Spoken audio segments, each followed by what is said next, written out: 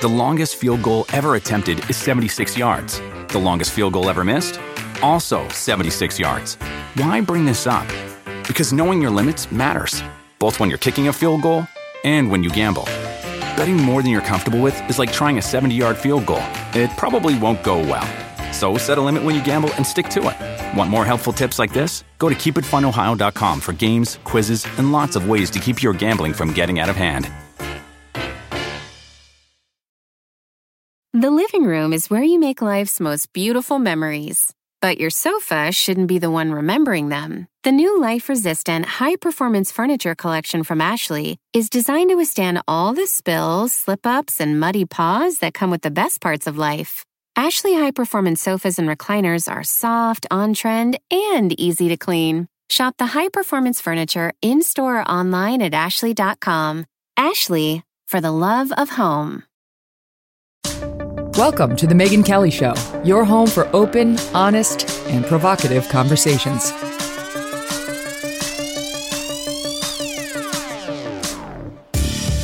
Hey everyone, I'm Megyn Kelly. Welcome to The Megyn Kelly Show. We've got some of our favorites back on today for a busy Tuesday show, including Glenn Greenwald. Despite being one of the most frequent guests on the show, it's been nearly 6 months since we've had Glenn on, and there is a reason why. We'll talk about it in a minute. But we begin with the news in America and in Brazil, and there's no person better to ask about it than Glenn. He's a Pulitzer Prize-winning journalist and now host of System Update on Rumble, where he's doing, is it a nightly newscast at 7 p.m., Glenn? Is it nightly? It is nightly, and I should have listened to the people who warned me about how time-consuming that was, including probably you, but I was foolish and ignored them, and now I know. But yeah, it's nightly, Monday through Friday, 7 p.m. Eastern. Oh, that's awesome. Congrats. I love Rumble. It's got run by great people, and I'm sure it's going to be a very big success. So we'll get to all the personal reasons why, but can you just do me a favor? Because I've been following the Brazil story, with moderate interest. I wouldn't say I'm rapidly interested in what's happening down there, but I'm moderately interested.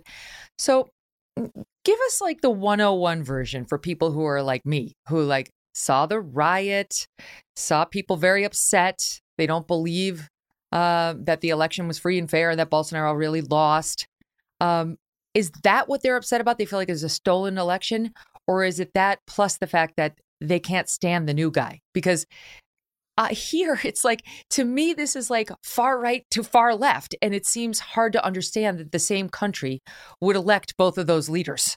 Yeah, so I'll just give you my very quick reason why I do think people should care about Brazil. It's actually a gigantic country. It's the sixth most populous country in the world. It's the second largest in the hemisphere. It has enormous oil reserves, some of the most important in the world, plus the most important environmental resource, which is the Amazon. And that's why during the Cold War, the Soviet Union and the U.S. were obsessed with Brazil. It's easily the most influential country in Latin America.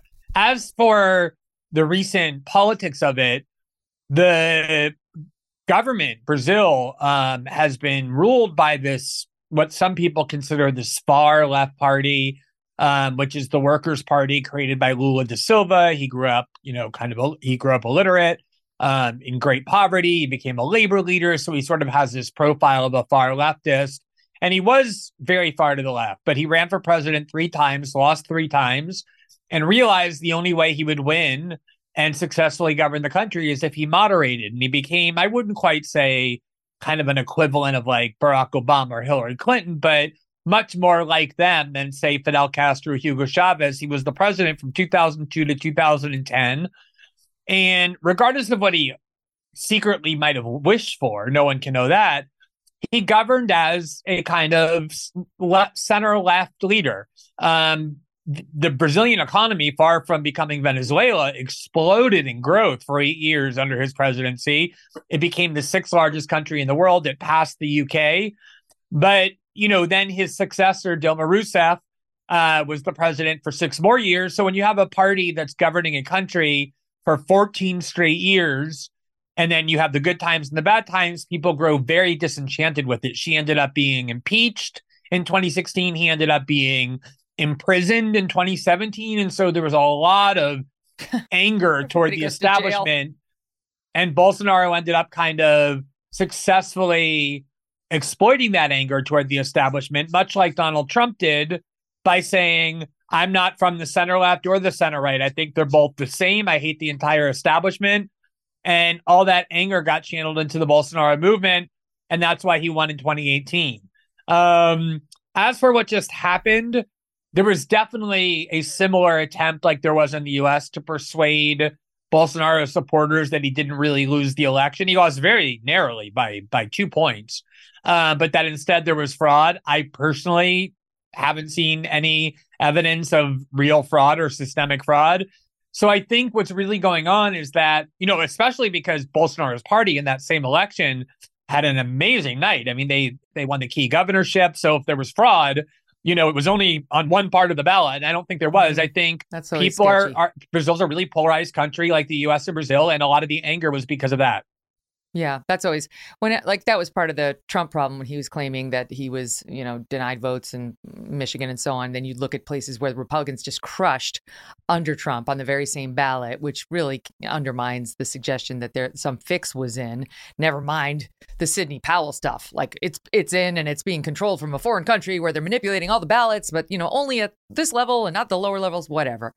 So Bolsonaro's now down in Florida, recovering from, he was stabbed when he ran in 2018. It's so crazy, and says he has ongoing medical issues from that. Now he's down in Florida and people are gathering outside of his house, and he's sort of a hero to a lot of people, but also a villain to others. But now there's pressure from some here in our own country, including the Biden White House, to potentially tell him to go home, to get out of here. Why would we get involved in that? Like, where's this? Is this over now? Is it going to die down and he's going to go back home and is going to end? Or what's the next step in this saga? Well, I mean, first of all, it actually sickens me when I see American leftists and liberals mocking how often he ends up hospitalized. I mean, when he was running for president, a gigantic knife was plunged and tore the whole thing up. He was 90 seconds away from dying. 90 seconds later, he would have been dead. At arriving at the hospital, his entire abdominal region was reconstructed. Of course, he has all kinds of ongoing problems. He's a 67-year-old man. But I think, this is what happens when people speak in ignorance. So you have people like AOC and Joaquin Castro saying Bolsonaro be extradited back to Brazil. The Brazilian government, very notably, is not asking for Bolsonaro to be extradited. There aren't criminal charges pending against Bolsonaro. Right. So how would the United States government extradite him? Of course, the U.S. government would have the right, like it does with any foreign national, to expel any foreign national from the country, even if they entered legally, which Bolsonaro did. You're not under a requirement to host a foreign national if you don't want, but they can't order him back to Brazil. There's no deportation or extradition process requested. It's just that kind of thing that social media stars like AOC say in order to get social media attention without giving the slightest thought to the reality that I believe anyway, that the new government doesn't want Bolsonaro back on Brazil soil. They don't want the government and the politics being dominated by a trial of Jair Bolsonaro that will tear the country apart. My belief is that he left the country on the last day as part of an agreement with the Supreme Court, where they basically said, look, you don't incite your crazies. Don't tell them that the election was fraudulent and that they should go out in the street, which he didn't. He basically disappeared from public life ever since the election was over. Quietly leave the country. We'll move on with our governing. And then maybe after 6 months when things are calmer, you can come back. So to watch AOC and Joaquin Castro and other Democrats and people in our media saying, send them back to Brazil, when there's no signs, at least yet, that the Brazilian government wants him back, is just the kind of narcissism and stupidity that so often governs our discourse. Well, it's very fair of you to say that, too, because obviously this guy's put you through a lot. His government put you through a lot, which is one of the reasons why you come on and we always mock these reporters who talk about how rough it is, how hard it is to be criticized by. It's like, call me when they try to put you in jail. And they do put you in jail, and they try to take away your freedoms permanently for doing reporting on their alleged corruption and other misdeeds, which is your situation. All right, well, we'll continue to watch what happens down there. It's just those videos of the riots in the street were, they were kind of reminiscent of January 6th, and it was shocking to see. I didn't realize Brazil. I knew it was number 2 in in the region, but I didn't realize it was actually like over 200 million people, like 213 million people. Exactly. It's huge. So we got to keep an eye on it. And you're down there doing exactly that. But farther north, up here where we are, there is controversy as well. Continues to mount over the Biden documents. And now we're on the fourth tranche of documents that they've found. All four have been found by his lawyers, the first two his personal lawyers, and the second two by this sort of counsel that he brought in to run cover for him at the White House counsel's office. And not one by the FBI, even though we realize there are documents running rampant all over the Biden estate. And, you know, as much as we all would like to see them declassify documents, we can tackle that battle another time, you know, more regularly and not classify virtually everything just so that we can't see it. These were marked top secret, according to the reports, and they weren't well kept. So now we're in a position where we can't get real answers. And Prejean, who is completely inept at managing any real information flow, has just bounced past everything to the Justice Department, which, let me tell you, when I was brought on at Fox News in 2004 as a junior, you know, cub reporter covering the Supreme Court and justice, you get no information out of justice. You never get any information out of justice. The only time you get an information out of justice is when Merrick Garland is secretly leaking to you because he wants to publicize the Trump Mar-a-Lago raid because he thinks it makes him look good. Other than that, you get nothing. Right. And here's an example of what the messaging has been now out of the White House, with a hat tip to Jim Garrity of National Review, who highlighted these in a great piece on National Review yesterday. SOT 7. But as far as you know, is it ever okay for classified documents to be mixed with personal evidence? What I can say, what I can say is what the president has said before, what I have said multiple times. We take this very seriously. The president takes classified information, classified documents very seriously. We want to respect the process. And so that's what I'm going to do. I'm going to refer you to the Department of Justice. Just to be clear, you're confident he followed whatever protocol was in place? Again, this is something that he takes very seriously. The president, when it comes to classified documents, when it comes to classified information. The president has said he hopes to speak about this soon. When can people expect to hear from him? That is something that I can't. I don't have a magic wand here. I don't know when that's going to happen. Okay, so just in case you were wondering, Glenn, he takes classified documents very seriously. Yes, I that's definitely what I derived as well from her commentary, which, of course, provokes the question, if he takes documents, classified documents, so seriously, why does he appear to be strewing them about in multiple places wherever he goes, kind of like a little, you know, troll in the desert leaving breadcrumbs for the little children to pick up. You know, wherever he goes, they just seem to fall out of his pocket. When I know you wanted to leave this issue aside, but when the whole thing happened with Trump and Mar-a-Lago, the reason I didn't take that particularly seriously is because, you know, as somebody who has spent as a journalist many years reading through enormous archives, multiple archives of top secret or classified documents, I do know that everything in Washington, even the most banal things, get marked classified and secret because the government reflexively keeps everything they do from us a secret, which is its own problem. Nonetheless, as you pointed out, the law is the law. And a lot of people have gone to prison for handling classified documents far less recklessly than Joe Biden appears to have handled them. And what's good for the goose is good for the gander. We don't have two sets of law in this country, or at least we're not supposed to, where, you know, low-level functionaries in the State Department take home work to work on it and entails of classified information, and they end up getting prosecuted or having their reputations ruined. And so there is a lot of karmic justice in this because Democrats really thought they had Trump this time. You know, I'm sure your audience has seen 5 years of clips from New York Times op-ed writers and MSNBC and CNN hosts. The walls are closing in on Trump. He's really about to be in prison this time.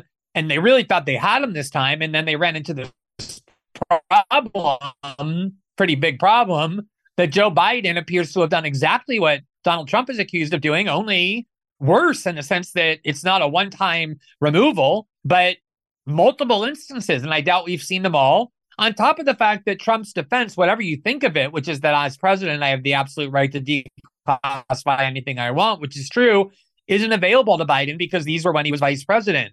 So I think, you know, the problem now becomes Democrats have painted themselves into a corner where they're the ones who have said that crimes of this kind are so grave that the person must go to prison because they've jeopardized our national security. So how do they have any way out, given that we know it in at least 4 instances that Biden took not just classified documents, but top secret documents about Ukraine and Iran, put them in his garage where his son Hunter Biden had access to them, where we know what his problems were, his money problems were. He was on the board of a Ukrainian energy company. There were top secret documents about Ukraine sitting in that garage to which Hunter Biden had access. So I think the Democrats have a gigantic problem on their hands. Mm-hmm. And now you've got Democrats like Debbie Stabenow, outgoing senator from Michigan, saying, the people don't really care about this. They don't care about documents and investigations. Of course, now that it's a Democrat or the top Democrat on the hot seat, they get on with the people's business after, the salivation on the left over those Trump Mar-a-Lago documents. It's just so transparent. They sent the FBI to Mar-a-Lago in the single most flamboyant way possible, like they did so many times during Russiagate when they went to go and arrest people close to Trump who were completely peaceful, who were totally willing to surrender voluntarily, who had showed no signs of resistance. They would call CNN to make sure cameras were ready when the FBI arrived, a complete abuse of, the police state that we have in the United States from political ends so overtly. And now suddenly, basically the main critique of Democrats for 5 years or 4 years of the Trump administration and before that the campaign was nothing but investigative. It wasn't substantive policy objections. It was Russiagate and obstruction and now classified documents at Mar-a-Lago. And as you say, the minute Biden has his own scandal like that, and really even worse, I think, suddenly it becomes, no one cares about law breaking and classified material and where Biden is, tossing top secret documents around. They just care about bread and butter issues. The hypocrisy is stunning. And ordinarily, I wouldn't bother me. Hypocrisy in politics is, as common as anything in politics. It's existed for as long as politics has. But what bothers me is the actual abuse of power of law enforcement agencies and the Justice Department and the FBI, which we know is being weaponized and politicized. That's the part that I think is truly concerning. Well, it's definitely, I think, going to the place where Trump does not get pursued and neither does Biden. I really think Biden saved Trump. And so neither of these big guys is going to get prosecuted.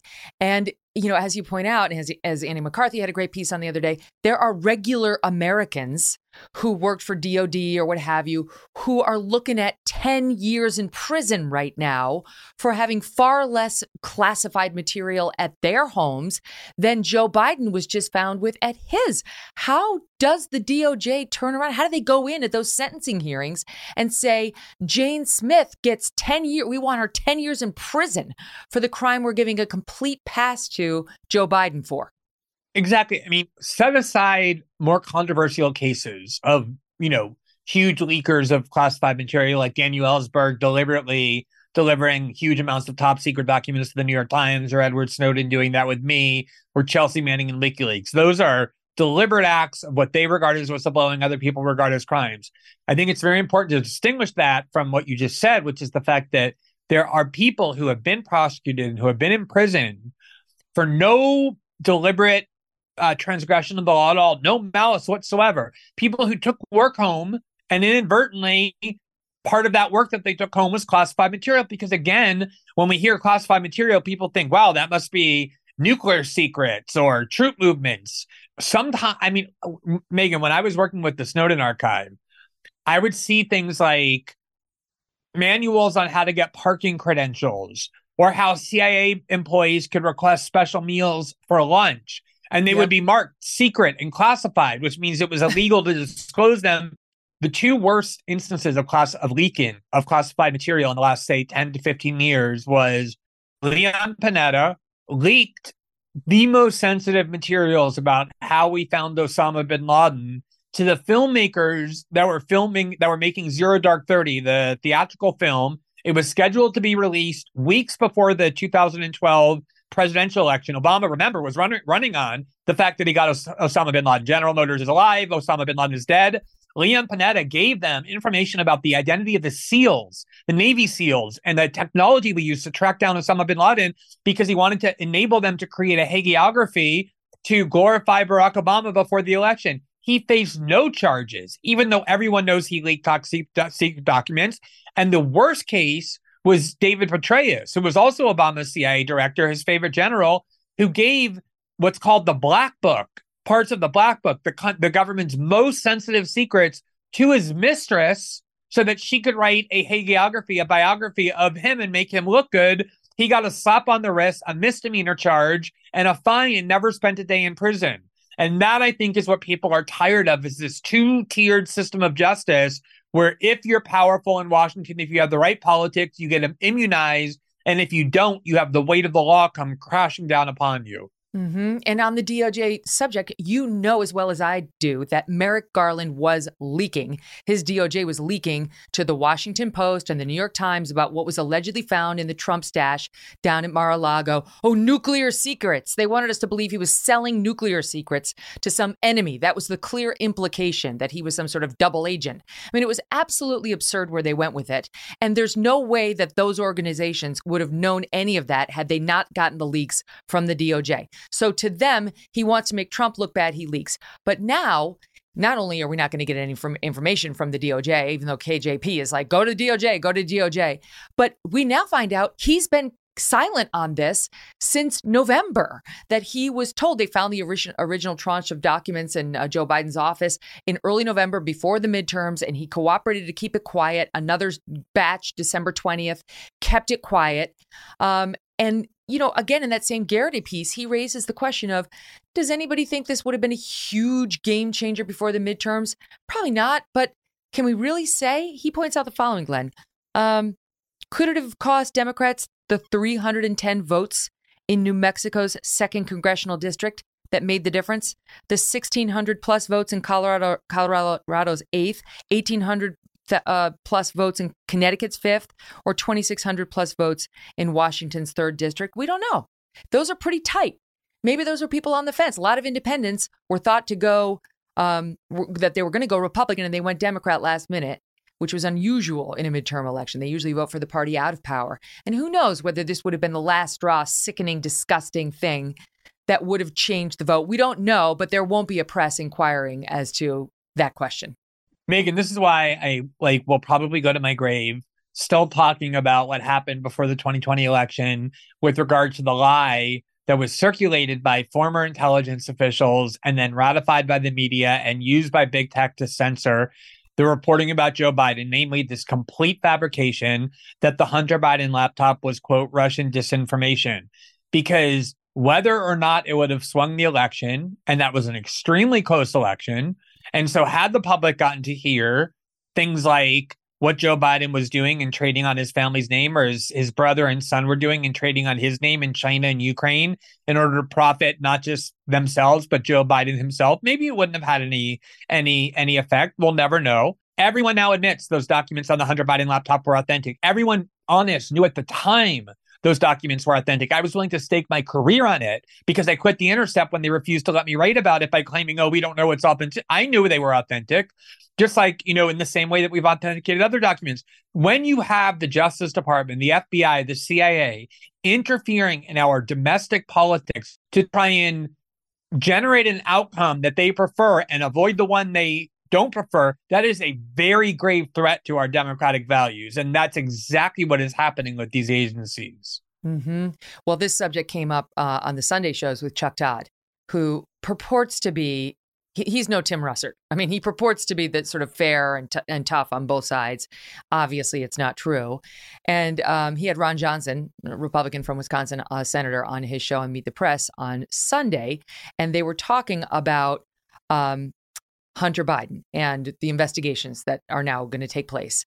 And Ron Johnson was having to defend himself on wanting to pursue these investigations into what Hunter Biden did under his dad's name and what benefit there was to the sitting president of the United States now, then for a period of Hunter's antics, the sitting vice president or immediately post vice president about to run for president. All these things make him compromised if he was potentially in on some financial scheme with foreign countries and so on through his son. We'll never know the full extent unless we investigate. So Ron Johnson wants to, and Chuck Todd was pressing him on it. And listen to how this went. I'll take you at your word that you're ethically bothered by Hunter Biden. I'm curious, though. You seem to have a pattern. Are you not? I seem to have a pattern. I'm a journalist. I have to deal in facts. Are you not? I deal in facts. I'm concerned about getting the truth. I don't target individuals. You don't? You're targeting Hunter Biden multiple times on this show, Senator. You're targeting an individual. Chuck,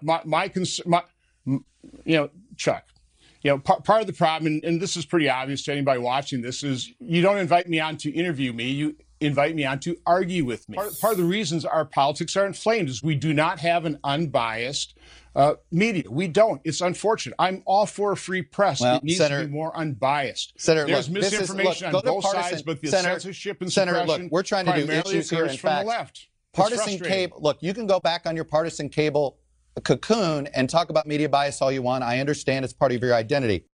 Wow. This is the same guy who has a show on MSNBC. He's part of the partisan cable cocoon and has been for a long time. But I love his I'm above it all. At one point there, he says, I have skepticism of both parties. Really? Where's the evidence of that? Is that, maybe it pops up every 10th interview or so for a moment, but you don't.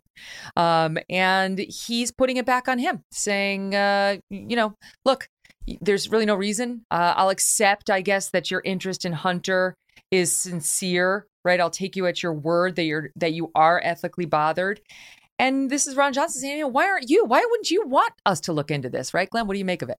I mean, first of all, obviously what Chuck Todd meant there when he said go back to your partisan cocoon is he's saying Fox News is a partisan cocoon, whereas we on all these other networks and the rest of the media are not. Just the other day, Tucker Carlson goes on his show and says, why aren't we seeing Mitch McConnell's tax returns? Where did all of his wealth come from? This is the senior Republican in Washington. So that's supposedly the partisan cocoon, a network that constantly criticizes and attacks Republican leaders in a journalistic way. You will never hear on MSNBC or CNN any major critiques of senior Democratic leaders in Washington, anything like what Tucker said many other times or other people on Fox say about Republicans. And the fact that, as Ron Johnson said, you're telling me, why am I interested? Why aren't you interested? We know for sure that Hunter Biden was trading on his father's name in a critical country, Ukraine, which we're now centrally involved in to the point of a clear proxy war. Whatever you think of that war, you're for it or against it. It's a very dangerous war. We're centrally involved in it. We know that the Biden family was heavily involved in trying to profit and did profit in Ukraine. Why would you not want to investigate that? And why is it left to the Republican Party to do? We have a media that's supposed to be doing that. And the fact that they refuse to, it's amazing. That clip from Chuck Todd proved everything Ron Johnson was saying. Exactly right. And that wasn't the only one. There was another exchange Chuck Todd had with James Comer about investigations into Hunter Biden. And he tries to dismiss it all as, you got a personal vendetta, Comer. This is personal for you. Listen to this. Hot 6. There are emails and text messages that show Hunter Biden complaining about having to spend so much money keeping his dad up. I mean, that's a concern because Hunter Biden's only source of income were from our adversaries in China and Russia for influence peddling. So this is something that we should look into. This isn't political. We want to know, was the president truthful when he said he didn't have any knowledge or involvement of his family's shady business dealings? Once we determine that, we'll move on. Well, it does sound personal at that, and we'll see how the year goes on. Okay. Let me just... So this House Oversight Committee chairman, James Comer, he gets ripped. It's personal if you want to go after Hunter. Ron Johnson gets ripped. Go back to your partisan cable cocoon if you think it's media bias that I'm not interested in Hunter Biden. And let's just see, maybe Chuck Todd just has no interest in investigations of members of the president's family. Maybe he thinks that's just a waste of taxpayer time. We shouldn't bother. Oh, wait, you know what? There's tape. Let's just take a look. Let's take a look back. There is. Yeah, when Trump was president, and let's see how he sounded back then. Top 5. Donald Trump's campaign may have all sorts of problems, but one thing we know, it's been good for business. His business. The Trump campaign paid nearly $5,000 to Eric Trump Wine Manufacturing. The campaign has spent over $6 million at Trump-owned businesses. What do you believe that Deutsche Bank financial records are going to show you? If this is a form of compromise. It needs to be exposed. You now believe that the Trump Organization is a criminal enterprise? Let's just say that they committed crimes. Mr. Trump sought to make millions in business dealings with Russia during the campaign. And no, the investigation was not a witch hunt. And we could go. I mean, honestly, that clip could have gone on for another 5 minutes, targeting the children and so on. Very different story now. Megan, when I first started writing about politics in 2005, when I was a lawyer and then kind of had a career change, one of my primary critiques of the media was that they were insufficiently adversarial to the government. They would fail to challenge statements by government leaders that often were untrue or dubious. They would kind of just, pass them along. I never liked the form of journalism that said, this side says this side says this. Who are we to decide who's right? I think it is the job of journalists trying to find the truth and not just pass along mindlessly what each side was saying. And so sometimes people would ask me during the Trump years, when the media was being so adversarial to Trump, well, the kinds of things Chuck Todd was raising, some of those are legitimate questions. Aren't you happy that the media is now being more adversarial to the government? I would say I would be throwing parties if I thought that this was really a change in media behavior that was going to endure past the Trump administration. But since I know that it's not going to, that this is specific to Donald Trump, that the minute there's a Democrat in the White House or there's a Republican who's more acceptable, a kind of more establishment type that they like a little bit more and can live with, all of that behavior is going to disappear. And you just, you could spend, as you say, weeks showing videotape that demonstrate that exactly the kinds of things they were doing and questions they were asking during the Trump years are now suddenly ones they've declared off limits with Joe Biden in the White House. Mm-hmm. But now, when a Republican comes on and says, let's take a look at this Hunter Biden and Joe Biden, corruption, influence peddling situation, it's, I'm sure it's personal. Or, okay, I'll take you at your word that you have a sincere interest in that. Why don't you have a sincere interest in that? Why don't you want to know? Especially now that we know Hunter Biden was living in the home where all those classified documents were. Why? Did he ever access them? Will anybody subpoena him and find out? Not that we'd get the truth, but it might be interesting. And I remain on this front, on this push too. What's being done or already has been done since they found those Biden documents in November to figure out where the Obama documents stand? How about the Carter documents? How about the Bill Clinton? How about all their vice presidents? If we're going to do this, if we're going to have the nosy little National Archivist go sort of pimp out former presidents for the documents that he can't find on his log, let's do it to all of them. Or has it already been done and just didn't leak out to the papers? Would love to know. Glenn Greenwald stays with us, and we're going to talk about CNN now possibly getting Jon Stewart to compete against Greg Gutfeld. Oh my God. NetCredit is here to say yes to a personal loan or line of credit when other lenders say no. Apply in minutes and get a decision as soon as the same day. If approved, applications are typically funded the next business day or sooner. Loans offered by NetCredit or lending partner banks and serviced by NetCredit. Application subject to review and approval. Learn more at netcredit.com/partner. NetCredit. Credit to the people.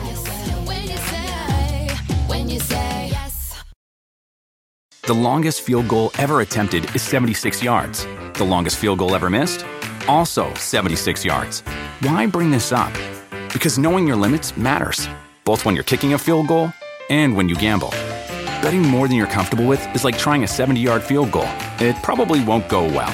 So set a limit when you gamble and stick to it. Want more helpful tips like this? Go to keepitfunohio.com for games, quizzes, and lots of ways to keep your gambling from getting out of hand.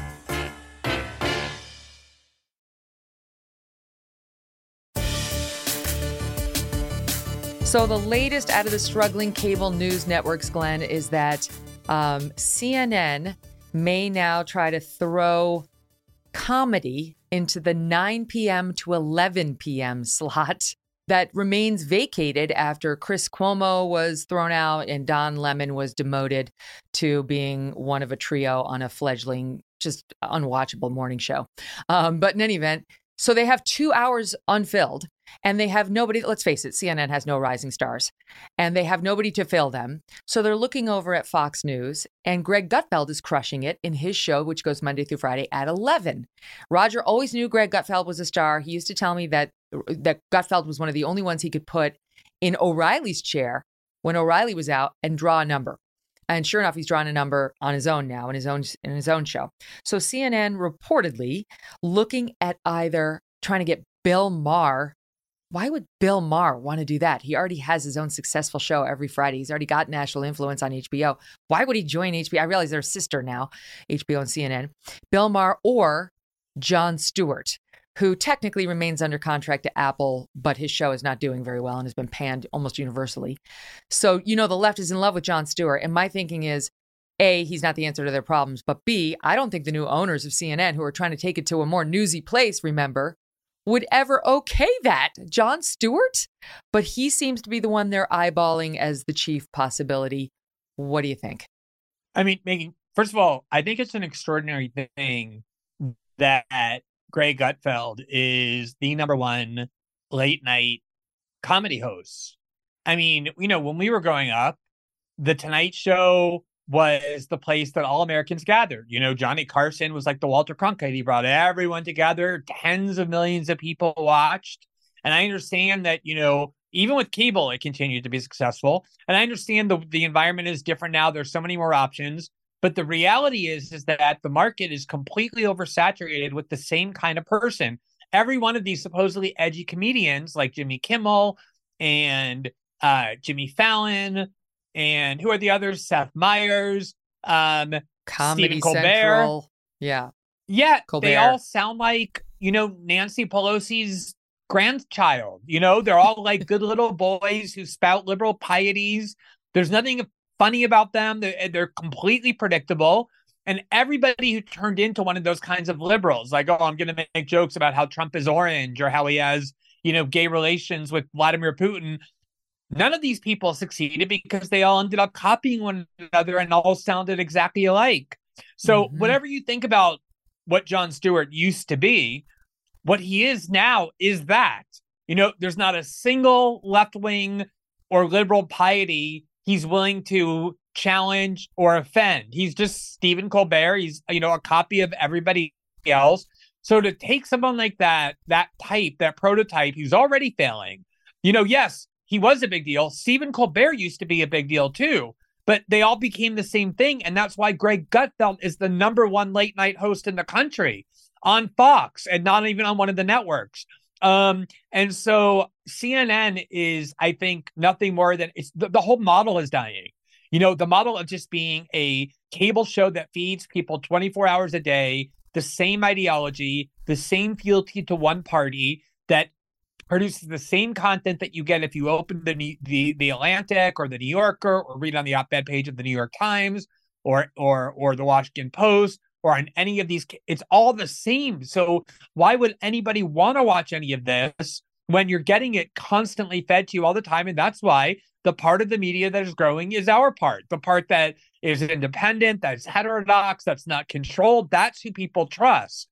So, good luck with Jon Stewart. I mean, if that's who they think is going to be the savior of CNN, I mean, to me, Jon Stewart is failing because he's just not funny. He sounds like the rest of them. I just pulled this up just for kicks. This is 7+ years ago, 2015. Fallon was pulling in about $3.78 million a night. Colbert, $3.17 million. Kimmel, $2.53 million.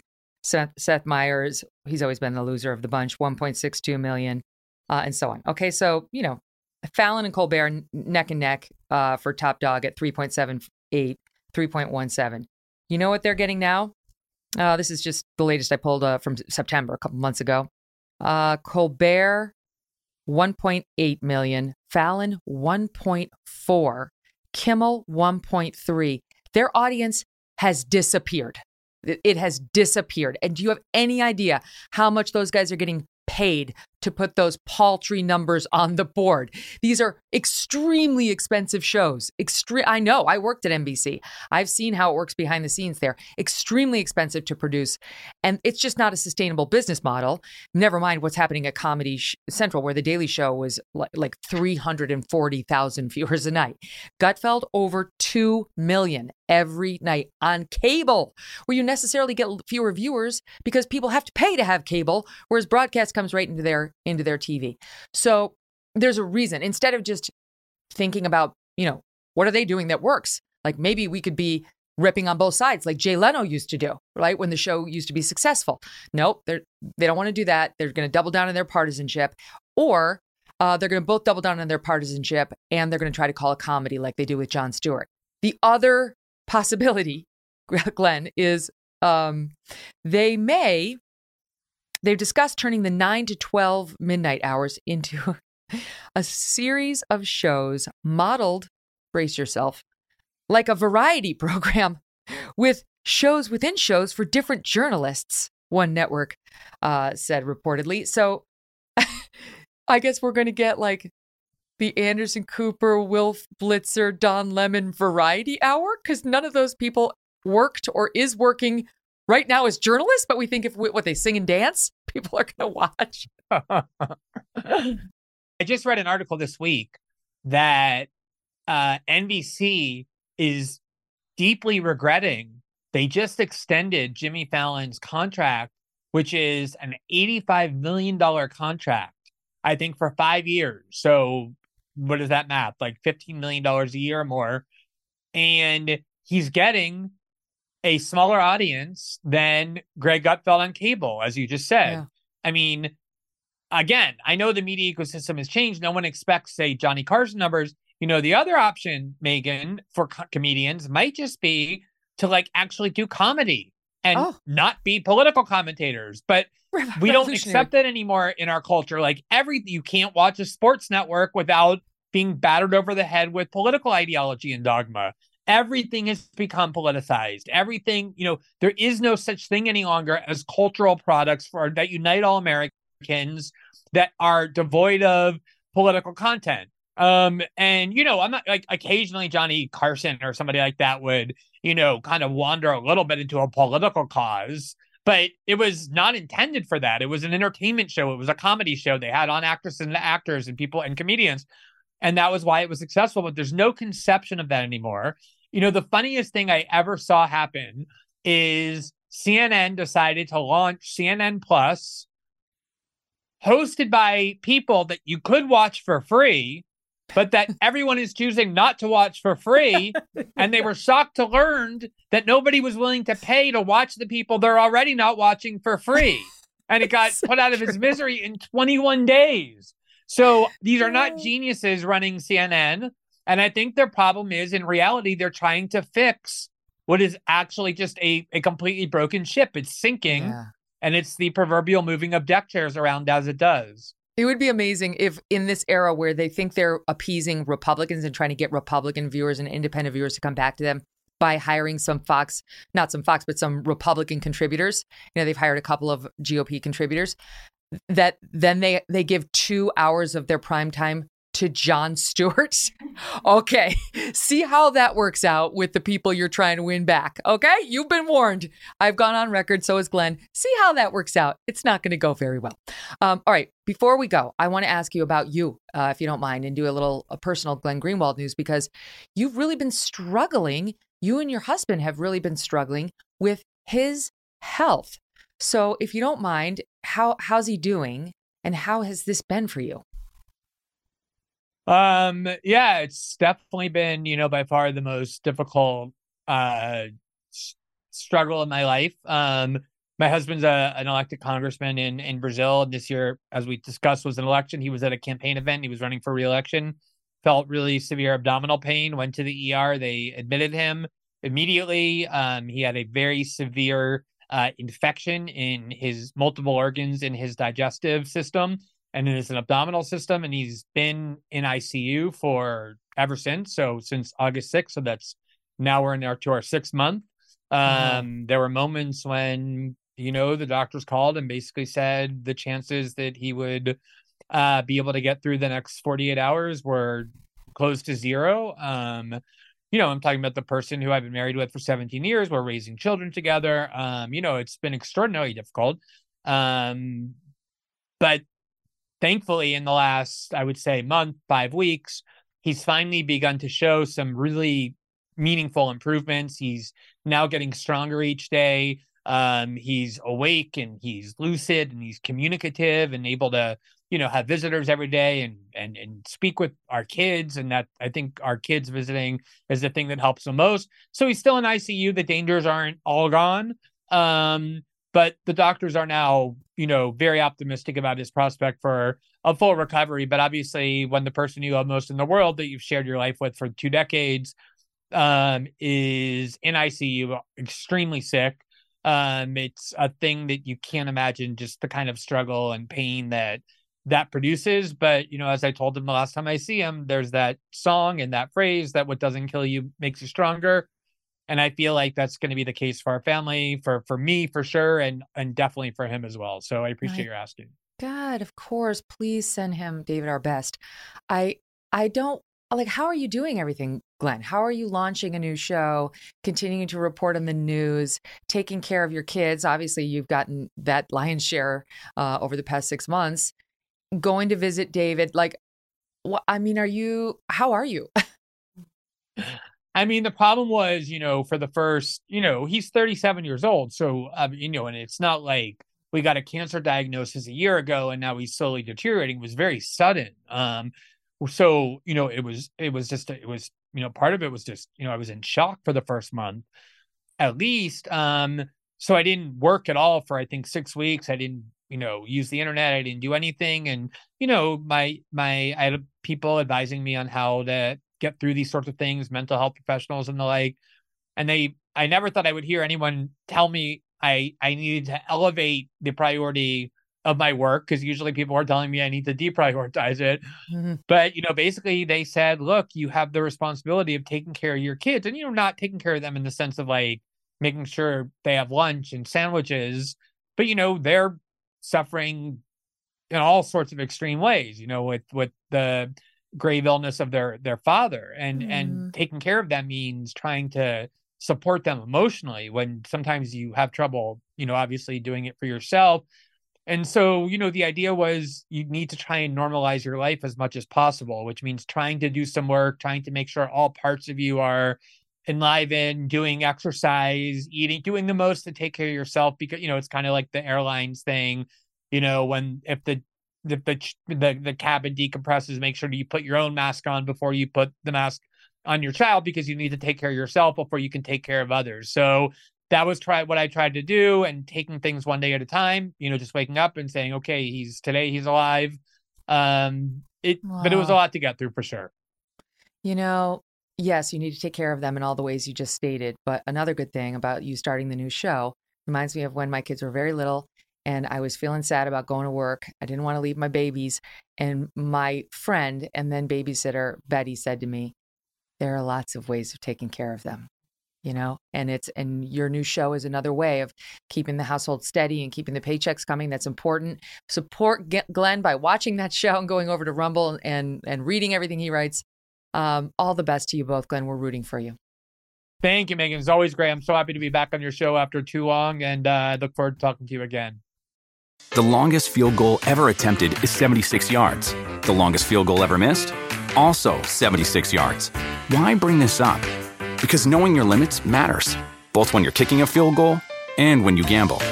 Betting more than you're comfortable with is like trying a 70-yard field goal. It probably won't go well. So set a limit when you gamble and stick to it. Want more helpful tips like this? Go to keepitfunohio.com for games, quizzes, and lots of ways to keep your gambling from getting out of hand. Whether you're a morning person or a bedtime procrastinator, everyone deserves a mattress that works for their style. And you'll find the best mattress for you at Ashley. The new Temper-Adapt collection at Ashley brings you one-of-a-kind body-conforming technology, making every sleep tailored to be your best. The collection also features cool-to-the-touch covers and motion absorption to help minimize sleep disruptions from partners, pets, or kids. Shop the all-new Temper-Adapt collection at Ashley, in-store or online at ashley.com. Ashley, for the love of home. Today, we have a stellar culture panel with 2 former pageant queens who are now moms fighting for their children and yours.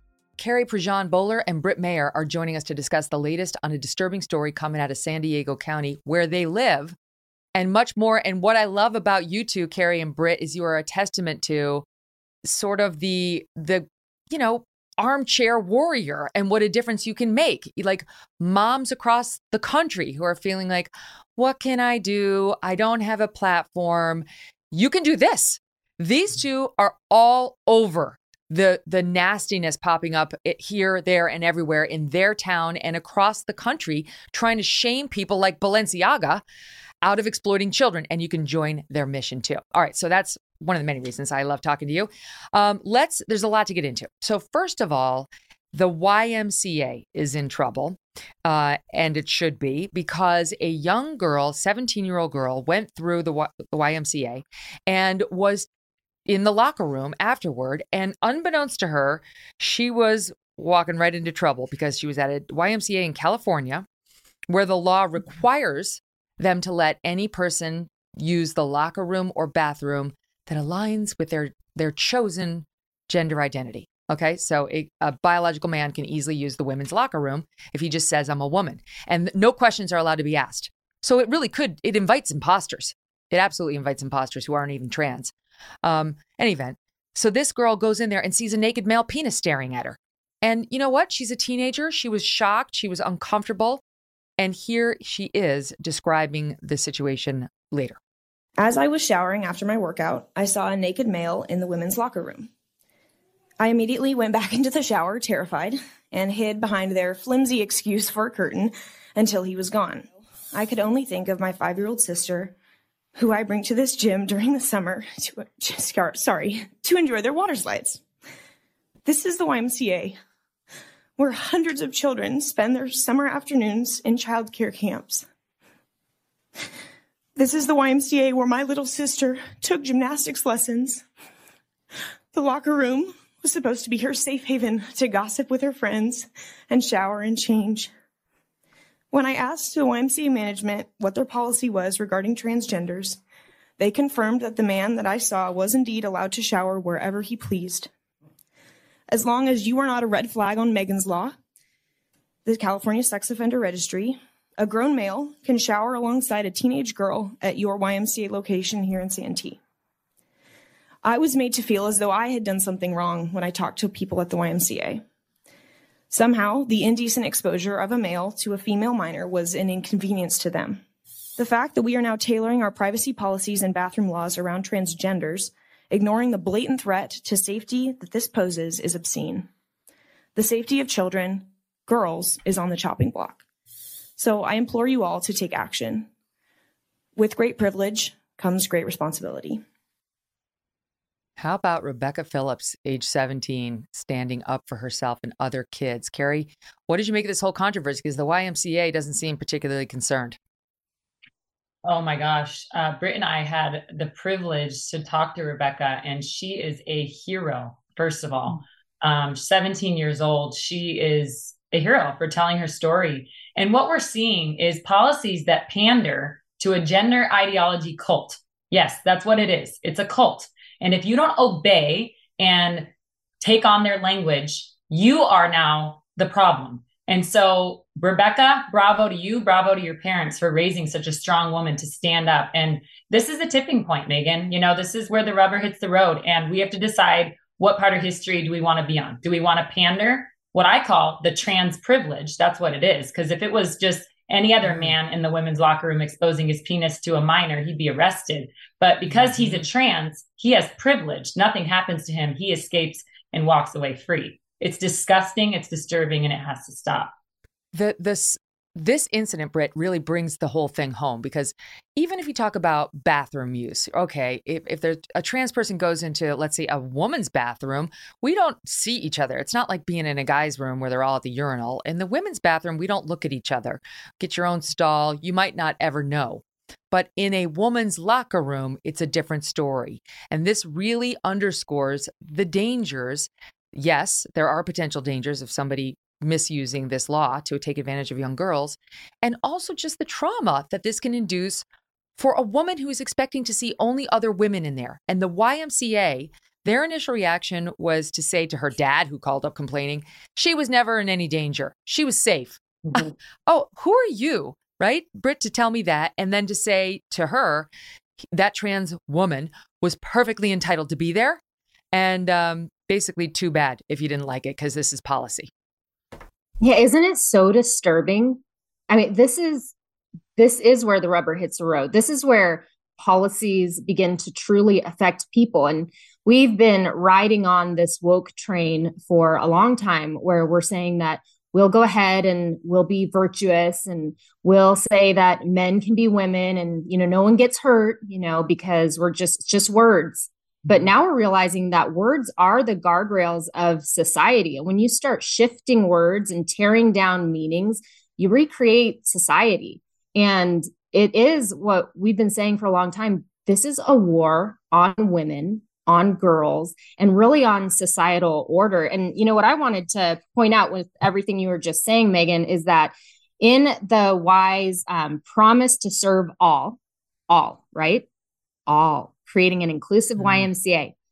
In their general guidelines, it says regarding restroom and locker room accessibility, legal gender, physical genitalia, or gender expression do not dictate the use of gender segregated spaces. Trans individuals may select either locker room or restroom. Requiring someone to use a bathroom or other gendered area they do not identify with can be detrimental for a trans individual's well-being and safety, and puts the YMCA at risk for discrimination complaints. I read this and I was so floored because it's so blatant. It's propping up trans individuals as the ones whose well-being could be at risk. But what about the little Rebeccas and the little 5-year-olds who are in ballet and gymnastics? Doesn't their well-being matter? I mean, if truly we're all about creating an inclusive YMCA for all, then they have to be taken into account as well. And it seems that that's just been thrown out the window. Well, what we're not even getting to yet is, what about the little girls who don't have their clothes on? I mean, that's what happens. You go to the YMCA, you take a swim. You go back to the girls' room. It's embarrassing enough to take all your clothes off when you're a young girl in front of your little girlfriends. Never mind if a biological man with his penis hanging out is walking by you. You would be humiliated. You would be embarrassed. You might be genuinely afraid and not understand what's happening. I mean, you're right. They're talking about safety of people who are trans, but what about the position they're putting these young ones in who don't even have the language yet to express how uncomfortable this makes them? That's exactly right. And that's why it's time now for us to stare it in the face and decide what, as a society, our default position is going to be. Is our default position going to be that we're just going to do away with all societal order that we have established for years and years and years in this country, where women are protected? We've gained rights that we strived for hundreds of years. Are we going to just toss that all by the wayside now and say, well, hey, we're going to favor this new ideological cult coming in, and you're just going to have to put up with a penis being out in the locker room while your 5-year-old is showering? I mean, really, we're at the tipping point where we are going to have to decide and answer as a nation to this situation that we now find ourselves in. It's been brewing for a long time, and we're at the point now where we're going to have to give an answer on what is our default position. What's it going to be? You know what? This is what you guys are doing. Okay, this is what you two are doing. You are recognizing that we have to be the squeaky wheel, even if it makes us uncomfortable, even if people call us names. We have to be the squeaky wheel because they said it in that statement you just read, Britt. Otherwise, we could be sued. And they're right. They can be sued. Thanks to California law, they can be sued if they tell the trans woman, which means biological man who says that he's a woman, that she can't use the facility. They can be sued. So what they're calculating is risk, Carrie, that they're going to get sued by the trans person, but the 17-year-old girl, the 5-year-old girl, their parents aren't going to bother us. Like, they're going to go, they don't have the special protection. So let's make them pay. Yeah, you're exactly right. Why are they not worried about Rebecca suing? Which I hope that she's speaking to several lawyers about this. And I hope she does sue, actually. So Rebecca, if you're listening, make sure you investigate this and hire a lawyer and really call Alliance Defending Freedom. Yes, exactly. But Britt and I, we were talking about this yesterday, and this is how a war starts. You slap down their rainbow flag, you change language, you redefine words, you demand all obey, right? Everybody better obey. You brainwash the masses, steal our identity as women, and convince down is up and up is down. And we're not going to adapt this. We're not going to say, yes, men are women and women are men. No, absolutely not. We're going to take back what's ours and hopefully inspire other moms and dads, especially, to rise up, fight back. This is what we need to do. Rise up, take a stand, decide what side you want to be on, and fight the battle, because this is war. We are in a war, and we are seeing right now the effects of policies like, San Diego, out of all places, redefining what a woman is. And where were the women? Well, that's the thing. So it's like, yes, okay. What if we want to be respectful of them, of a trans woman who's, a biological man who says that he's part of our team, right? What if we want to be respectful of said person? Does it go two ways? Can we have any spaces that are reserved for actual women? No, we can't. I mean, the California lawmakers have said no. And your mere request is bigotry. You're a bigot if you don't want your 5-year-old daughter seeing the penis in the girls' locker room. It's insane. And even the absurd. YMCA, the YWCA, whatever, their response here has been to say, first they said, okay, as part of our commitment to make sure everyone feels comfortable, we are reviewing our locker room floor plans across all facilities within our association. Guess, you tell me, who's going to be bounced over to the small little space without the mirror or the locker?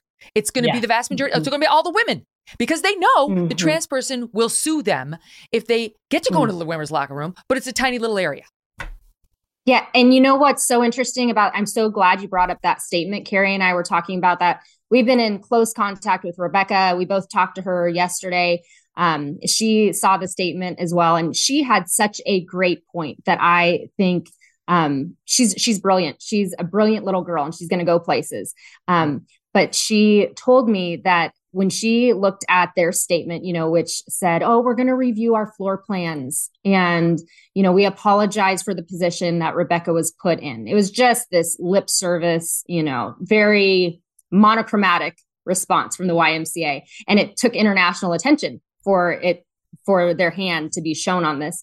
But Rebecca said, and I thought it was such a good point. She said, it's interesting, like the YMCA just keeps pointing to the legal aspect, right? This is California law. This is the whole county of San Diego redefining what a woman is.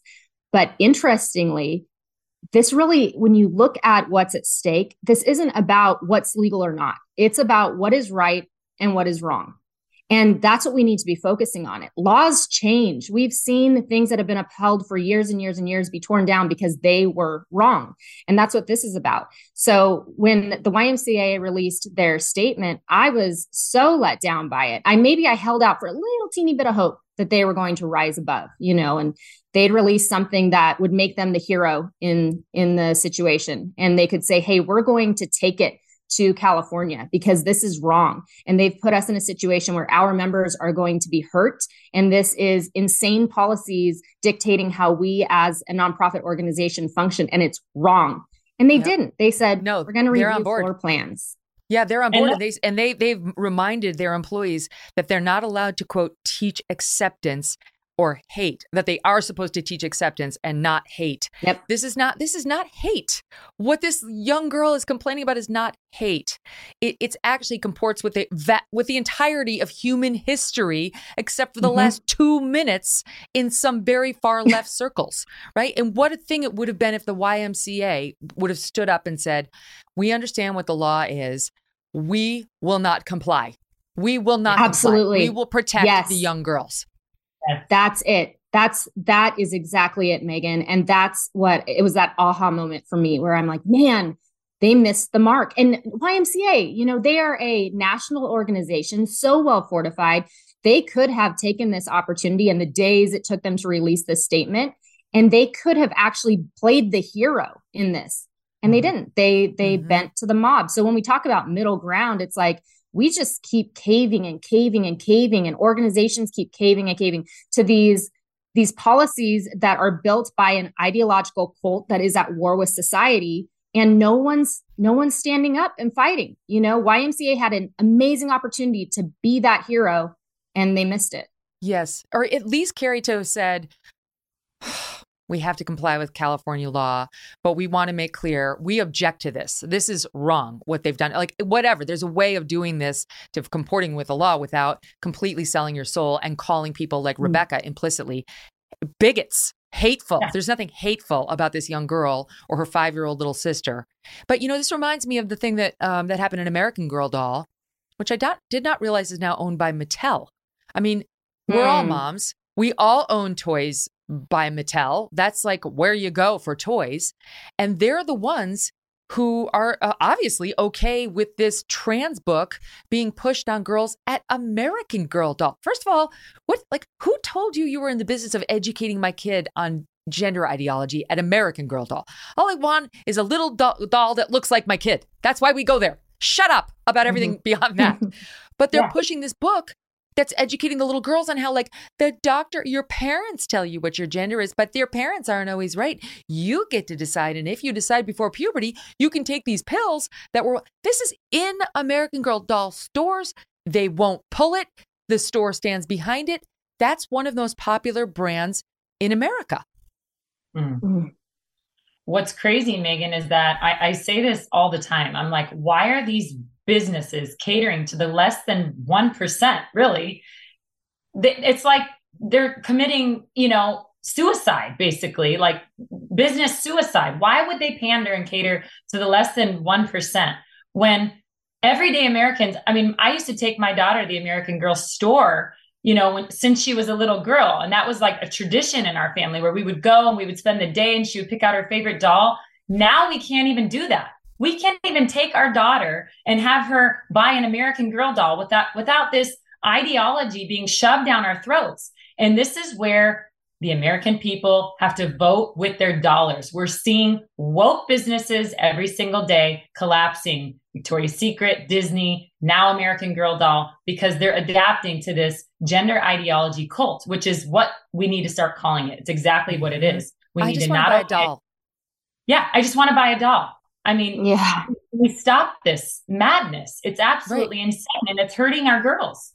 Right. And it's such a small percentage of the population for them to be saying and confusing young kids with things like, quote, if you haven't gone through puberty yet, the doctor might offer medicine to delay your body's changes, giving you more time to think about your gender ideology.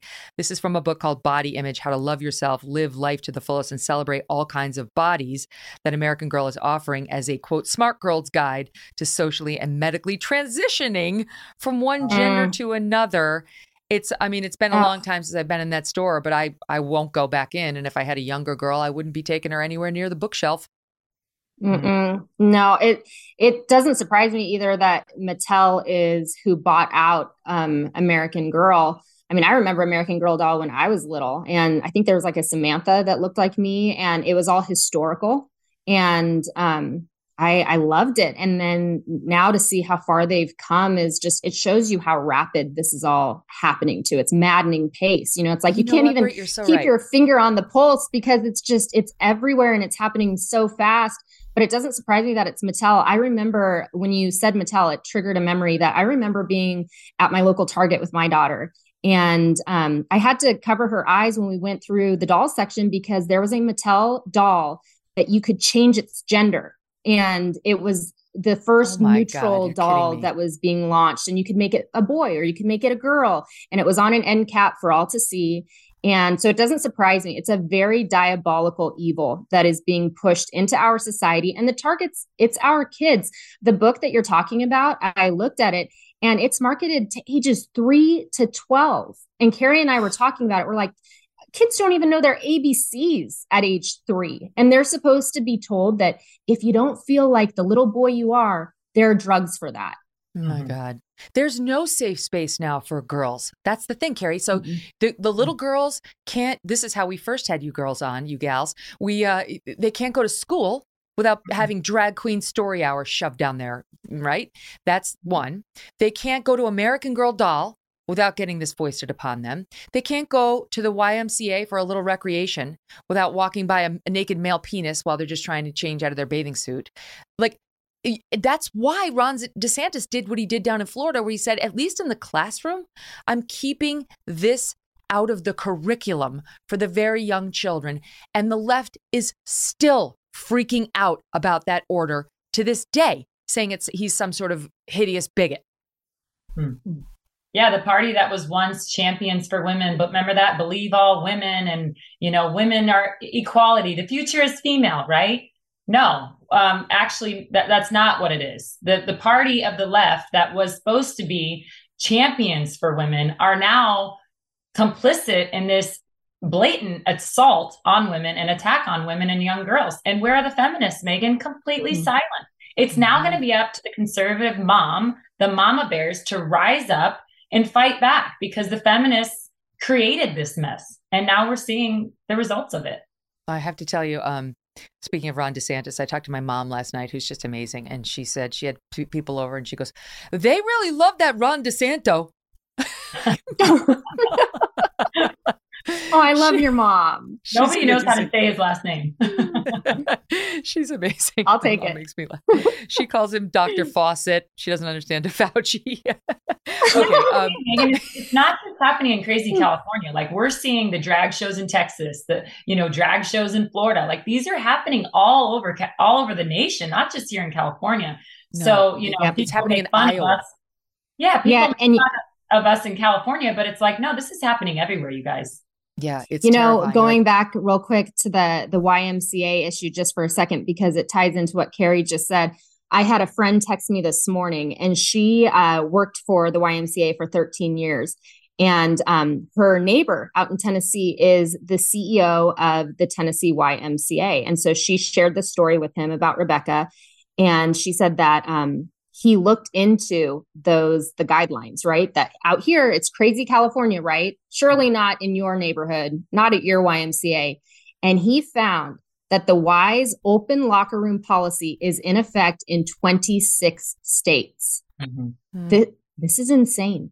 So, as a mom, I'm advocating for all moms across the nation to call your local YMCA and ask them what their guideline policies are for locker rooms. And for your 5-year-old daughter who's finishing a swim and she's going to go change, is there going to be a man in there with his penis out saying that he's a woman? You need to call your YMCA and find out, because it's not just crazy California. And we have said for a long time that what happens in California spreads. It's like a cancer. True. It's true. It's like their green car policy that automatically gets adopted in several states. And we happen to treat them as a leader for some reason in these cultural issues as well.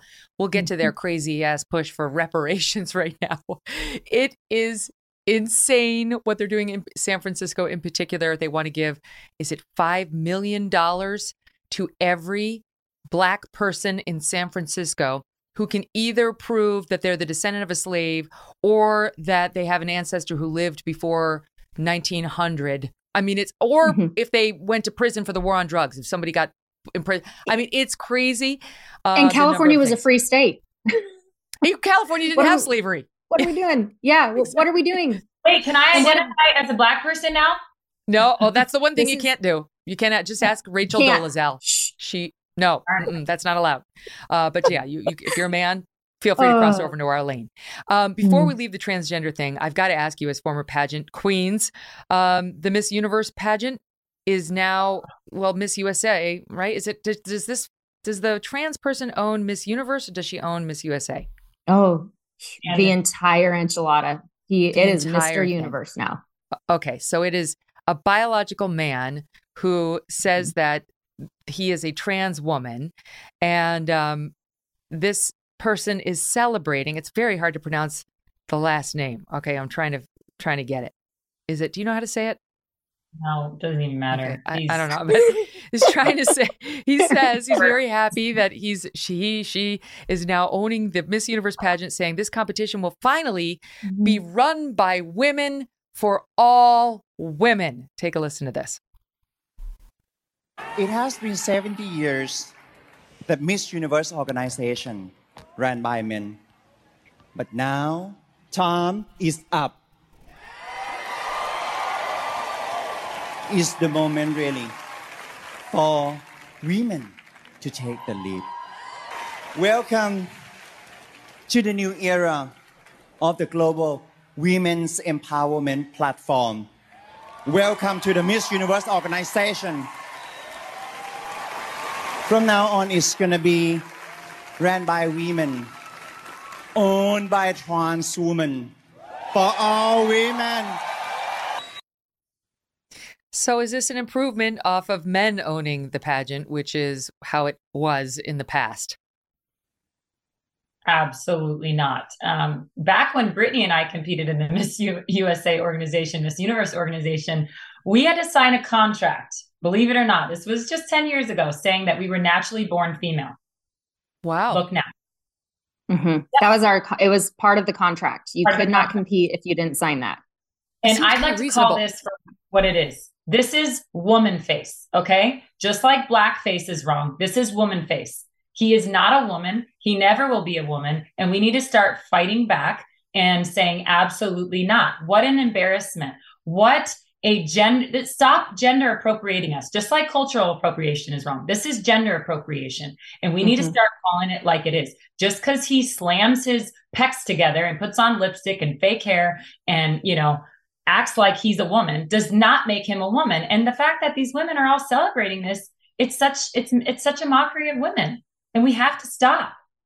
Mm-hmm. I feel like there's a difference between saying you're a trans woman and saying you're a woman. I object to somebody like that saying I'm a woman, because you're not. And there's a special thing that is a woman that's really precious to most of us. And you're not it. Sorry. There's only so close you can get to the club. There's only so close. But saying I'm a trans woman, I appreciate the distinction, because so many who are trans just want to say, like that couple that we talked about who was on the Ulta Beauty thing with their beards, their actual physical beards, talking about what it's like to be a girl and get a period, which you've never done. Guys, you've never done. I see this person in a different lane. Am I wrong, Britt? No, you are so right. And what struck me when I saw him up there in the high heels and dress, and it was very dystopian too. Very dystopian. It was what's Hunger Games, right? It reminded me of Hunger Games vibes, where it's like, welcome to the new era. And with the deep voice, welcome to the future of womanhood. It was such a term. And then I'm like, is it we men or are you talking women? It was so dystopian. But I kept thinking women aren't costumes. Women aren't costumes. And that's the thing that's just been in the back of my mind through all of this is we're not costumes, but they're putting on costumes. And then, it's been, the feminists have for so long been at war with the patriarchy, right? But all the patriarchy had to do was put on high heels and push their pecs together and call themselves a woman, and we'd all applaud. It's such it just came full circle. We swung the pendulum and the feminists ran out of the room, and now it's come right back around and we're clapping to the patriarchy when they're up on stage saying, welcome to the future. They've got the threat. I like your word dystopian. I feel it too. And I watched that clip, but they've got the threat over women. Which is, if you complain, we'll sue you, we'll label you a bigot, and we will shame you right out of the public square. You will be silenced. And of course, the truth is what's happening there is that a biological man is shaming a biological woman out of speaking up for her sex. She's not allowed to have that opinion, the ones that you just espoused. Why again? Wait, why? Because of tolerance? And this is when you think about it in terms of war games, and I'm going to go there. What we're seeing right now, it's war.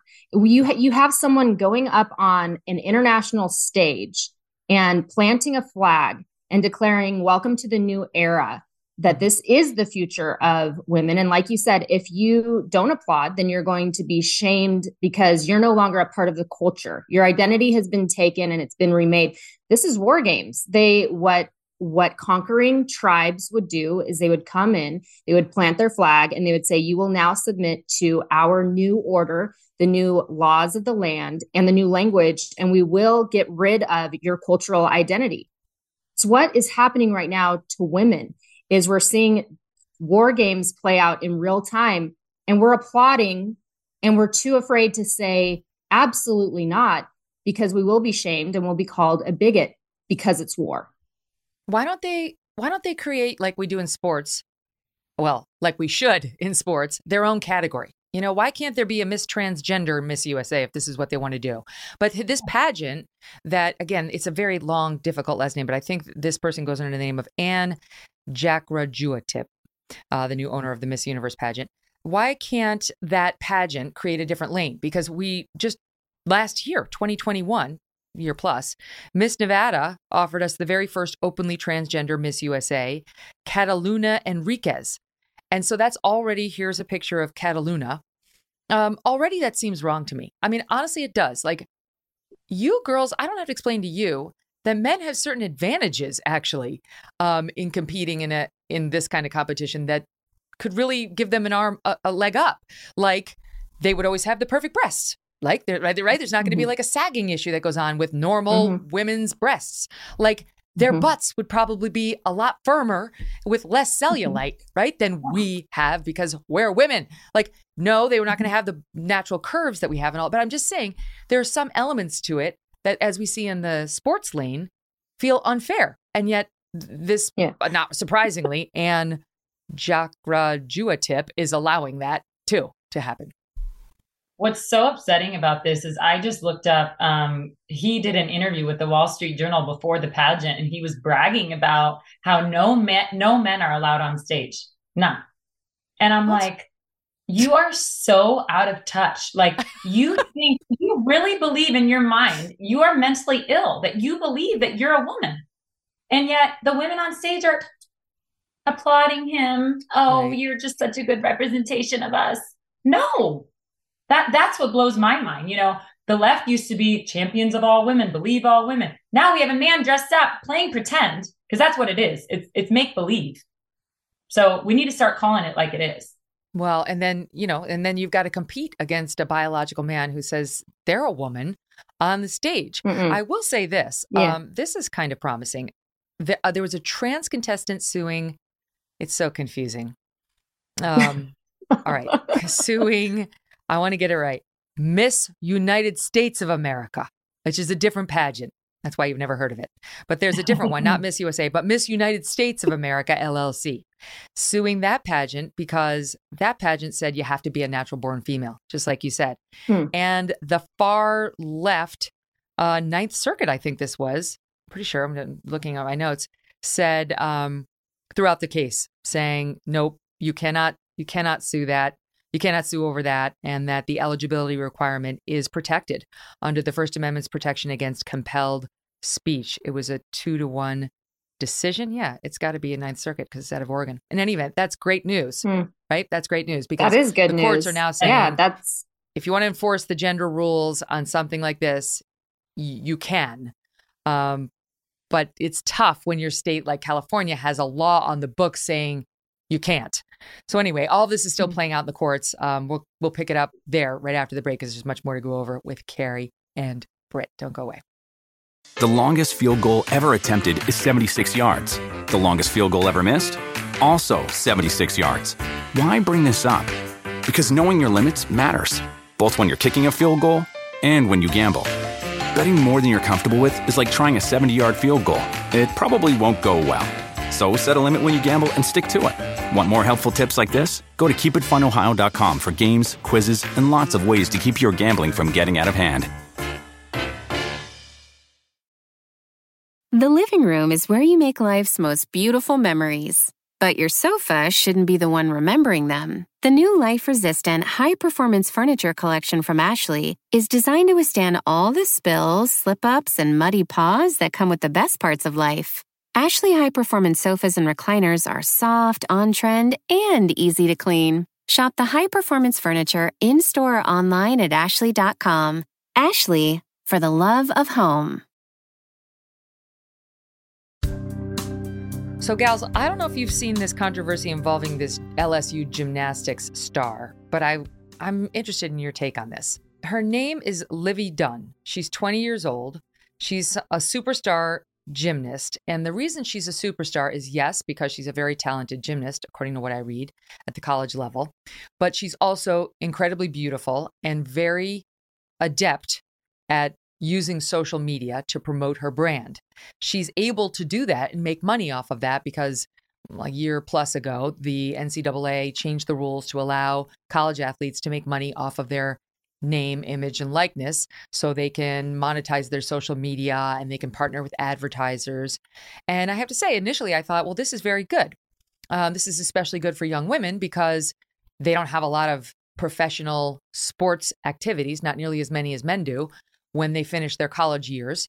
So they can make some bank while they're, stars at the college level and then go on and do what they want to do. I don't know. I'm starting to question whether I was right in my initial opinion, because what's happening here, and I get that she's savvy and she's beautiful and I wouldn't take any of her talents away from her, but something about this story is making me feel uncomfortable because she's posting on Instagram and all the others nonstop these very sexy photos. And now she's got throngs of young men showing up at all of the gymnastic meets. And it's to the point now where it's a huge distraction. Like they're behaving badly. And it's not really her fault exactly. She said, please behave respectfully. Other girls are trying to compete. She at some of these is trying to compete. But they're young men and they're doing bad things and they're behaving badly. And it's become this huge distraction for gymnastics, her teammates, her opposing teammates. And I've got to be honest, I feel like, well, what about the girls who aren't this beautiful, who just wanted to do gymnastics and wanted the sport to be about the sport and not how pretty you can make yourself on social media and get, you know what I mean? I'm genuinely wrestling with it. I'm rooting for her, but I'm also feeling a little, but I'm dying to get your takes on it. What do you think, Carrie? Yeah. I mean, my first reaction is, where are her handlers? I mean, it's so sad. And Britt and I talk about it all the time. It's like our young girls, really, truly, we are at war. I mean, our kids, there's a war on women and children, especially young girls. They have no role models to look up to. I mean, we talked about this just a few weeks ago with you, Megan. Kim Kardashian is who they want to emulate, and it's who they look up to. So why are we surprised when we see young women, doing this and putting their breasts out there and their butts out there on the internet just for the likes, for some random dude in Kansas to tell them they're pretty? I mean, what message are we sending to our young girls? And so we need to start calling it like it is. And this girl should not be doing this. And I honestly, I was like you at first. I was like, oh, good for her. Now the colleges aren't making all the money. Now it's the young, the young people making the money. But she's really putting herself out there. And I think that she's, there's a potential case where she could get hurt. You could have a stalker, you could, get assaulted. And I just feel like this is wrong. And we really need to teach our young girls to protect themselves. And what you put on the internet never goes away. What do you mean? So how do you square that, Carrie, with, having been in pageants and having to do the bathing? Like, how is this different in your mind from that? Well, I mean, yeah, parading yourself on stage, showing that you work out and that you're healthy. I think we've lost touch with, presenting yourself in a healthy way. Yes, I love showing, beauty and expressing myself. But when you take it this far to where you're just showing yourself to the world and posing in a provocative way, that's totally different than showcasing your beauty on stage at a pageant. Would I let my daughter compete in Miss USA? Absolutely not. But I think that her handlers need to get a hold of her and rein her back a little bit, because this is ultimately going to hurt her, I think. They're not going to do it, Britt. She's making bank. She's reportedly worth $2.3 million now at this very young age. She made like $1 million, I think, this past year alone. I can't remember what the number is, but she's worth 2.3 because of these social media posts, because she happens to be pretty and whatever. But like, think about it. Like, if you're another girl who doesn't have the benefits of just great genetics, right? But you kick ass at gymnastics. It used to be that would be enough. Like, you could just show up, Mary Lou Retton, whoever, and you just kick ass, be strong, be the best, and you'll be the one with all the accolades. Now, we're so vain. We are the Kim Kardashian selfie vanity culture. And that's the lane that she's actually making her money in. Yeah. It's not really, I'm sure there are other great gymnasts. You're exactly right. And was it Mary Lou Retton? Was she the one that broke her ankle and then did it again and landed it perfectly? Wasn't it? I think I'm trying to remember but I think that was Carrie Strug, and then she nailed it. Oh yeah. But Mary Lou Retton also gave us an amazing moment. She was my hero. She was my hero. But, it's funny. That was before social media. And I remember watching that. I was in Yosemite when those Olympics aired and I was little. And I remember seeing that and just, the crowd erupting. And then anyways, but I just remember seeing her strength, her perseverance, and thinking, I want that. And how sad now that we live in a social media driven world where it's because Olivia's really pretty. I looked through her Instagram. She's really cute. And gosh, it's sad too. You scroll through just a few laps and it's like, she was so little not too long ago. Like she was just this tiny little thing, and you watch the gradual change in her social media very quickly go from just very cute and innocent out on a lake to, posing in lingerie. But I think that that's an indictment on the world that we have created for our kids with social media, where, what I had growing up when I was a little scraggly kid in Yosemite watching this amazing Olympic athlete land on a broken ankle. And she was the hero. She was the idol. And I wanted that strength and perseverance. To now, little girls are seeing a very beautiful blonde bombshell in lingerie on social media. And that's the ideal. And that's the idol. And I wonder, the implications that will have on our society going forward. It's very sad. Too. So my daughter's 11. She's going to be 12 in April, and she's a great soccer player. She's hardcore. And she goes out there with her little teammates, and they play so hard. They're rough and tumble. They're sweating. They're coming into puberty. Some of them have acne. No one's thinking about how they look on that soccer field. It's about winning.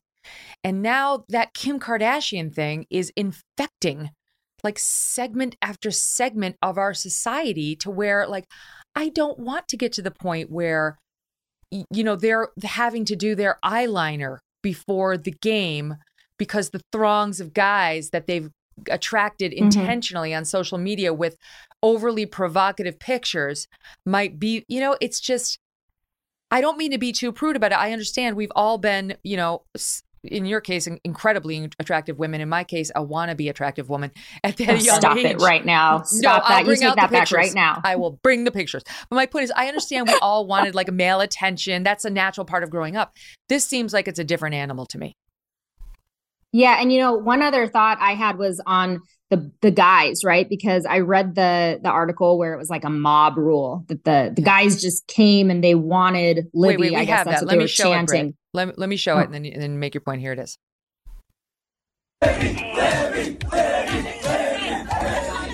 Chanting Livy. Give us Livy! We want her! We want her!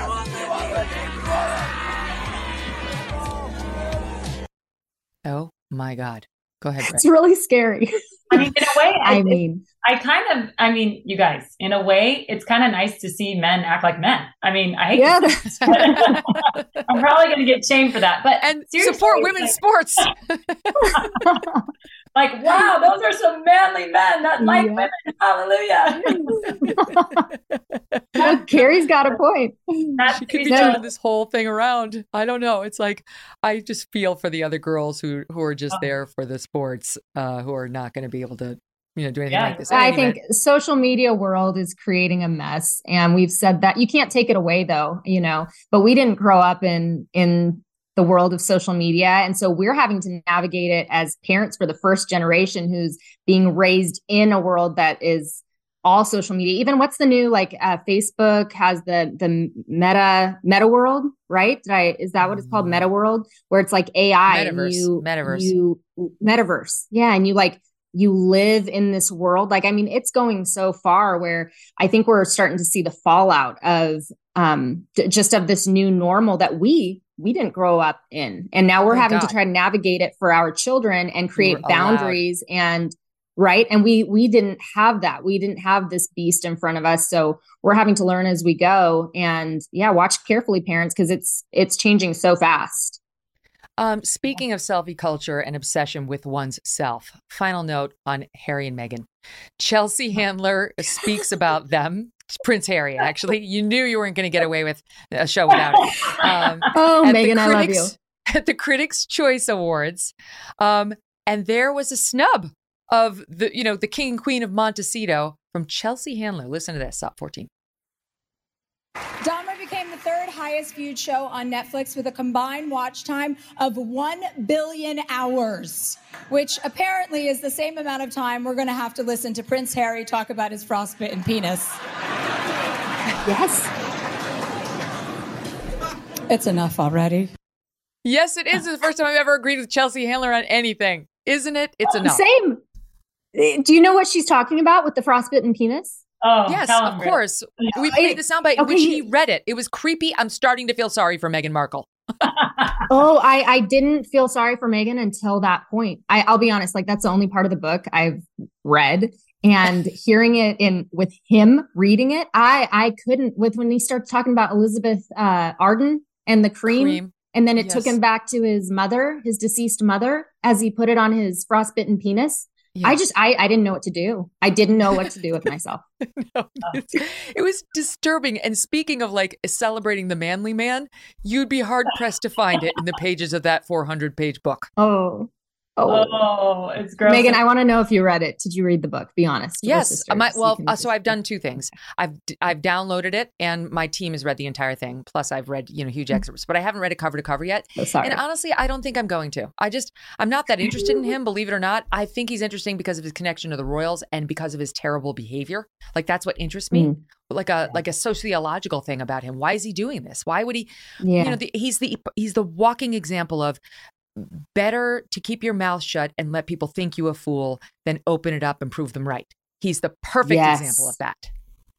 That's so well said. You're so right. I love how they want privacy, but yet he just keeps talking and talking and talking. It's like, just stop, H, stop, okay? Enough. H, that's one of the most annoying things about them, and the list is long. Britt and Carrie, so fun to see you. Thanks for being here. Oh, it was so fun. Meghan, thank you so much. We can't wait to see you again soon. Oh, likewise. Quick moment we've got to show you before we go. Yesterday, President Biden attended the National Action Network's annual MLK Day breakfast. This is Al Sharpton's group. So he goes and he does a shout out to the wife of MLK III, who was there. Her name is Andrea Waters King. It was her birthday. It didn't go well. Well, look, my wife has a rule in her family. When somebody's birthday, you sing happy birthday. You ready? Happy birthday to you. Happy birthday to you. Happy birthday, dear Valen. Happy birthday to you. Well, it's hell turning 30. Val, it's not Val. It's Andrea. Andrea. Don't go there. By the way, that was not, you started on the second verse of Happy Birthday. It starts off with Happy Birthday to you. Anyway, he missed the first verse, and it's not just Jill's thing to sing Happy Birthday when it's somebody's birthday, FYI. So much to discuss. Love your thoughts. Email me at Megan@MeganKelly.com with your thoughts. By the way, he also said Nancy Pelosi would be rolling over on what the House Republicans have done so far. She's still alive, sir. She's still alive. We'll be back tomorrow. Thanks for listening to The Megyn Kelly Show. No BS, no agenda, and no fear.